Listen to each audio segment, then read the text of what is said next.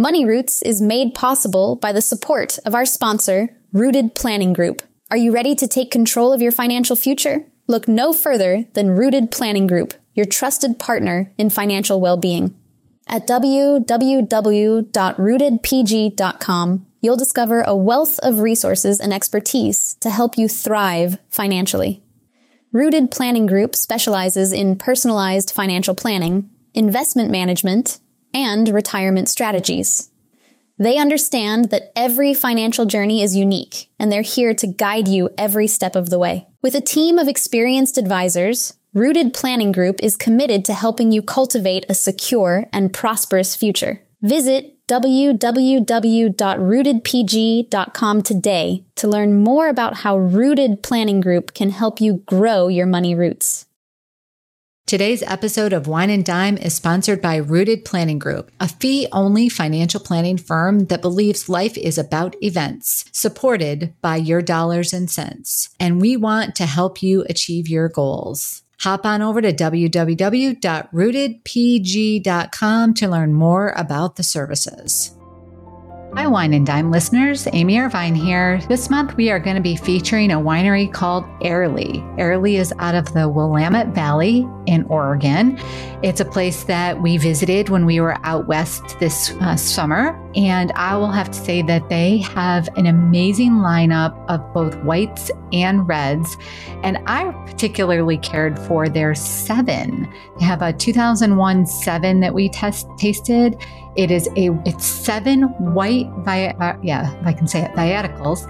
And it was served chilled, which I know it seems like is uniquely different for me, especially in the fall, but I really enjoyed it. And, trying to step outside the lines for myself, I tried this wine and I would highly suggest it.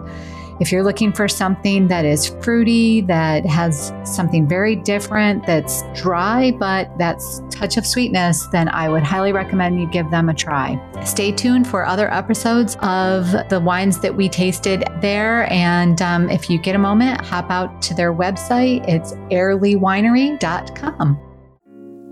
Every week, it's my goal to share financial information that helps you in both your life and Financial Vineyard. We hope it takes you from your roots to the journey of your vines and the influences in the air that have helped craft your delicious life. Like wine, life and finances have different palates that should be celebrated and not judged. Well, Kate, welcome back to Wine and Dime. We're so excited to be here in the fall, and it's definitely showing a temperature change. I was joking with Brent last night when I said, he couldn't recall this cartoon, but do you remember in the 80s they had like the Transformer cartoon? Absolutely.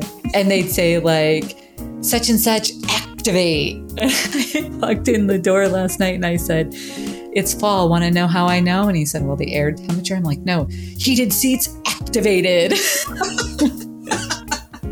It definitely, my kids came home yesterday and said that, it was the first day of fall and it really let us know it today. It was the first time to me it had felt that way in the air, which fall's my favorite. So as we're recording this podcast, it's actually September. That's why we're talking about the first day of fall. But we are going to be releasing the episode the first part of October. And one of the things that we always think about in October is open enrollment, health insurance, especially because you've got Medicare, you've got the exchange, you've got many companies have open enrollment during this period of time. So Kate and I thought we would jam session about health insurance. Okay, don't turn us off, right? No, that doesn't don't run away. And our objective would be to make it maybe a little easier on you when you get that brochure and to look through it and hopefully understand your options a little bit better. So let's dig in, because I know when those talk about getting the brochure, anymore things are digitally delivered, right? Mm-hmm. And people get the documentation, and a lot of companies do provide it in column format, so there's like a table or something that compares the plans side by side. But the problem is they don't give definitions of what the actual plans are. So there's three predominant insurances that are out there. One is a PPO, one is an HMO, and one is a high deductible, which is usually a high deductible PPO. And I say usually because there's actually high deductible HMOs that are there too. So maybe let's dig into what is a PPO? What does that stand for? And there are other terms, by the way, but these are the predominant ones. Yes. So a PPO is a preferred provider organization. And these are maybe, I think, what some people think of as more older traditional health insurance. And the reason I say that is because some of the newer variations that have come out of it. But with a PPO, you have the ability to use providers that are in your network and out of your network. But if you use the preferred providers, you generally are going to potentially pay a little bit less in your co-pays or your co-insurance, which we'll also talk about in a little bit, what those terms mean too. The alphabet soup of health insurance, so to speak, in that situation. And we also find that when we get to your deductible, it traditionally is a little bit lower than what you might find on a high deductible health plan. So you may be paying more in premiums for this insurance, but typically a lower deductible, which is the amount that you pay before your insurance is going to provide. And then you're also going to traditionally pay co-pays or a co-insurance every time you go to the doctor. Yeah, and you usually get to select the doctor that you want to go to, as long, and some have like out of network costs. So if the doctor isn't in network, doesn't mean that they won't cover it. It just means that they might not cover it as well, right? Right. Typically, you'll have a different schedule for in-network or out-of-network coverage amount. So you may find that you pay a $20 copay in-network and a $40 copay out-of-network. Mm-hmm. It just depends on the actual schedule they have for what that looks like. And then an HMO is a health maintenance organization. We don't have a lot of them in New York around us so much, but in big cities, there's a lot of those. And they're very exclusive. Like, generally speaking, do you have much, like, I'm trying to think of a example on there. Yeah. Sometimes I've seen them in areas that have a really large hospital system. Like knowing Kaiser that you were something. part of that health maintenance organization. And in that plan, you have to use that organization for service. Yeah. There is no out-of-network coverage. So that's probably the best example I've seen would be near an area that has a very large hospital and hospital system. People are comfortable with it, but the issue could be if you're traveling, sometimes it's hard to find a provider. Yeah. Like a lot of our California clients have Kaiser. That's a big one that's out in California. And so they, that's huge organization out in California. So a lot of the doctors actually are part of that maintenance organization. But when you do travel, I mean, there's always emergency coverage involved, but there's not a ton of other coverages that would be involved. And that does create, and you are limited to the doctors. If you're not limited, you can go wherever you want, but you will not get coverage if it's out of network or out of that organization. And then there's the high deductible piece. And the reason that I wanted to sort of segregate that is because people say, oh, I have a PPO or I have a high deductible. And I'll say, well, is the high deductible a PPO? It just means that your deductible is higher. So I think there's some confusion sometimes that that's a type of plan, but it actually has to do with the type of deductible. Yes. So as I mentioned earlier, your deductible is an amount that you are responsible to pay before your insurance is actually going to kick in and provide coverage. Mm-hmm. PPOs may have a deductible. Some don't. Some plans don't have any deductible. Some still have a deductible, but they're traditionally lower. Where with a high deductible plan, it has to be over the IRS minimum to qualify as a high deductible plan. And the trade-off typically is you're going to pay more out of pocket first, but your premiums typically are lower, and you're also able to contribute to a health savings account or an HSA, which allows you to save pre-tax dollars for health insurance purposes or medical expenses. And Kate, one of the trends that we've started to see is that at one point in time, there was a pretty good difference between the premium amount that you would pay with a plan that has a lower deductible versus a plan that has a higher deductible. We've started to see that shrink significantly lately. We have. Yeah, for sure. This was a conversation I think you and I had yesterday on an analysis, and I was sort of shocked to see the difference in premium was not that much. And it made my analysis with said client a little bit more difficult because it wasn't as easy of an answer to select which plan to go with, because there was more at play in the decision than just premium dollars. Yeah. Yeah. Now let's talk about that, because one of the things that you and I both like about the high deductible plans is the fact that you can do that health savings account that you mentioned. But let's back up just a little bit. If you have a lower deductible plan, you might have something called a flexible spending account. So a flexible spending account works similar to a health savings account, except a flexible spending account is a pretty much use it or lose it account, where a health savings account has the advantage of rolling over every year. And also the deductibles are very different. Yes, on each of those. As you or not deductibles, I'm sorry, contributions. Yes, the contributions. Yeah. On that. Yeah, so this year, an FSA, the flexible spending account, you could contribute $2,750 for a family. And again, you have to use that amount within the calendar year. There typically is a grace period to catch up, but we'll say within a year, where the HSA is currently $6,000 for a family contribution to an HSA. And as you mentioned, that keeps rolling forward. So you could actually build quite a balance in that if you didn't need to use it for future medical emergencies or for retirement purposes, to use it for health insurance or expenses in retirement. So one thing that, when we were talking about the premiums, that's a piece of the analysis, right? I mean, you want to analyze the premiums that you're paying. You want to look at your health conditions. You want to look at, what you might be paying in a particular year. I think there's a falseness sometimes that if you're a high user, a high healthcare user, that you should always go with the lower deductible. But I've done some analysis recently that shows that if you are a very high healthcare user, you may be actually better off going with the high deductible plan, because a lot of those plans, once you reach the deductible or very close to the level of the deductible, that's also the max out of pocket. I concur with this, and I was a little surprised to find this in some of my own recent analysis on plans, the same thing. So if you are a high user on a PPO plan, the maximum out-of-pocket spend, and that's how much you are actually spending between your deductible and your copays, and is much higher than what I also found, as you mentioned, on a high deductible plan.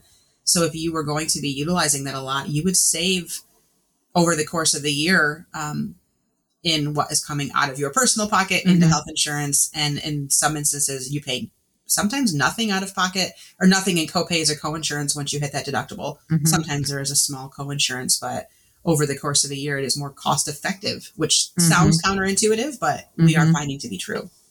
And the interesting thing about that is the fact that, if you pair that with an HSA, the health savings account, all of that becomes a pre-tax spend, right? So one of the big problems with itemizing deductions on your tax return is getting up to the minimum to even be able to itemize. And even if you can itemize, it's only for health related expenses. Most people can't come up with enough health related expenses even to put it within the itemization formula, because it's not like first dollar gets deducted.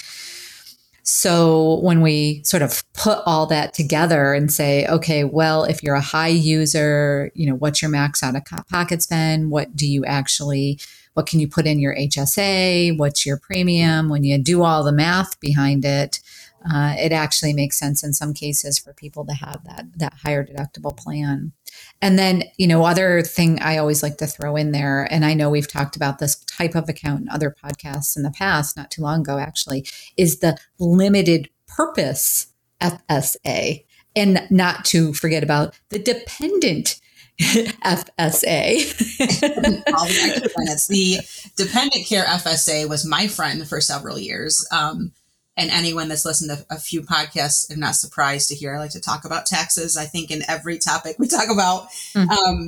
But knowing that I had to pay for daycare anyways and could participate in a program that saved me tax dollars was even more beneficial. So with a dependent care FSA, you are able to defer pre-tax dollars into an account and use that to pay for childcare expenses. And that covers traditional daycare, nursery schools, after school programs, up to, I believe it's up to age 13. Children are eligible to participate in that. Summer camps, there's a lot of creative ways to use that type of program. And you can use that for elder care expenses too. That's to any dependent, right? So you talked about the child care side of things, but if I had a parent that needed some kind of dependent care expense as well, that is something that they can be utilized from that perspective also. Right. And then you also mentioned a limited purpose flexible spending account, which is LPFSA for abbreviation purposes. And that is used to pay for a more limited version of expenses under eligible dental, vision care, and post-deductible medical expenses. And the two that you just mentioned, the dependent care and the limited purpose, those you can have in addition to the HSA or the traditional medical FSA, right? So now we've probably totally confused you. So let's try to summarize this up just a little bit, right? So we talked about the FSA, which is a use it or lose it. And you can have, in addition to the FSA, you can have the limited purpose or the dependent care on top of that. Then you could go the route of a high deductible plan, which is the HSA, and you could put into the limited purpose or the dependent care. So kind of to summarize that. And one note that I wanted to make, just to circle back around, you were talking about the HSA earlier, and you said you could, that money can actually just continue to roll over every year. You can still add to that. So even if the money rolls over, like let's say that you fully fund it every year, like the first year it's $6,000 and you only use $1,000 in that particular year. Well, you get to roll over $5,000 and you can turn around and fund that again, another $6,000. So the next year you could kind of have $11,000 if you didn't use it at all. The one thing that I think people don't understand is when you get to Medicare age, you can actually use an HSA to fund the premiums for Medicare. So that Part B premium that you have to pay, you can use an HSA plan to fund that, or vision, dental, any kind of medical expenses can be used. If you choose not to use it for medical expenses, at age 65, it basically turns into an IRA account. Right. I love the flexibility to add an additional way to save, because some people have maxed out traditional retirement options and ways to save. And in this, or if you're maybe not able to maximize that contribution, but you know that you already were using those dollars for health purposes anyway. If it's something you don't end up needing for a medical expense that year, you're not going to lose it. It just keeps going forward and reaps benefits for you down the road.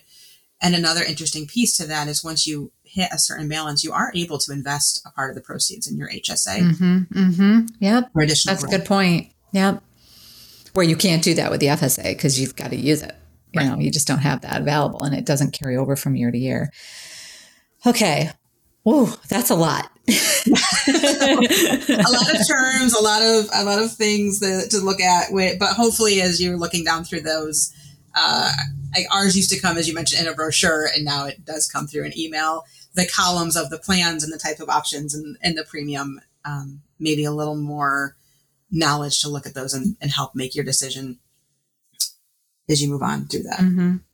The other thing I think is, just consider your usage and purpose. And we actually have a client that we did this analysis on, I think just as an example, that the premium was actually slightly more to use a high deductible plan than it was a lower deductible plan.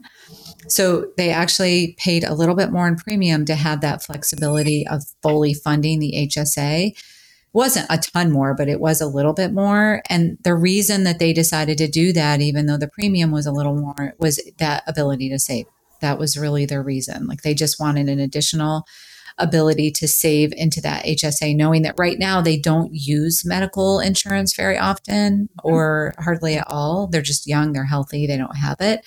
So they wanted that opportunity to be able to save in the HSA. And I think, making sure that you don't, when you go into making this decision, first of all, don't just check a box. Don't, as we call it, don't have tunnel vision on this, because I think it's also important to know, what do you have outside, right, Kate? Right. Look at what's outside. Look at all of your available benefits and options. If you're maybe a little more nerdy like us. We like to make spreadsheets and look at how many times last year did I maybe go to the doctor and what would the copay be on that, to really compare what you typically spend in a year and maybe think a little bit outside the box of what are the other options available to me under each plan option. Mm-hmm. Mm-hmm.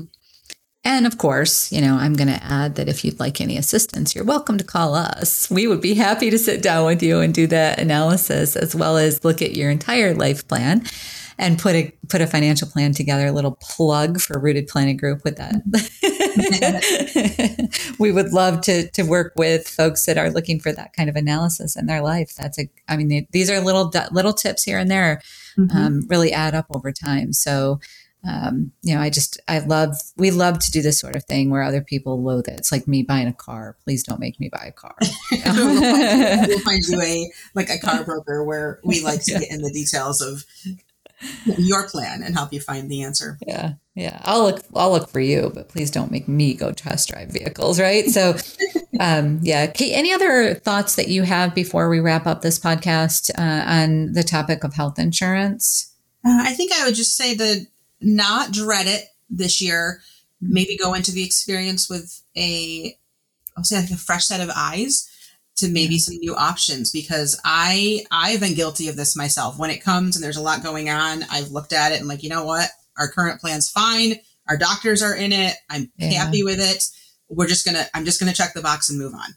Even us financial planners do things like that sometimes in the past. And I have now not dreaded it so much. I will spend the time to look down and make sure, is it really still the good fit, and ask the questions. And again, make no assumptions about something that worked before might be the best fit going forward.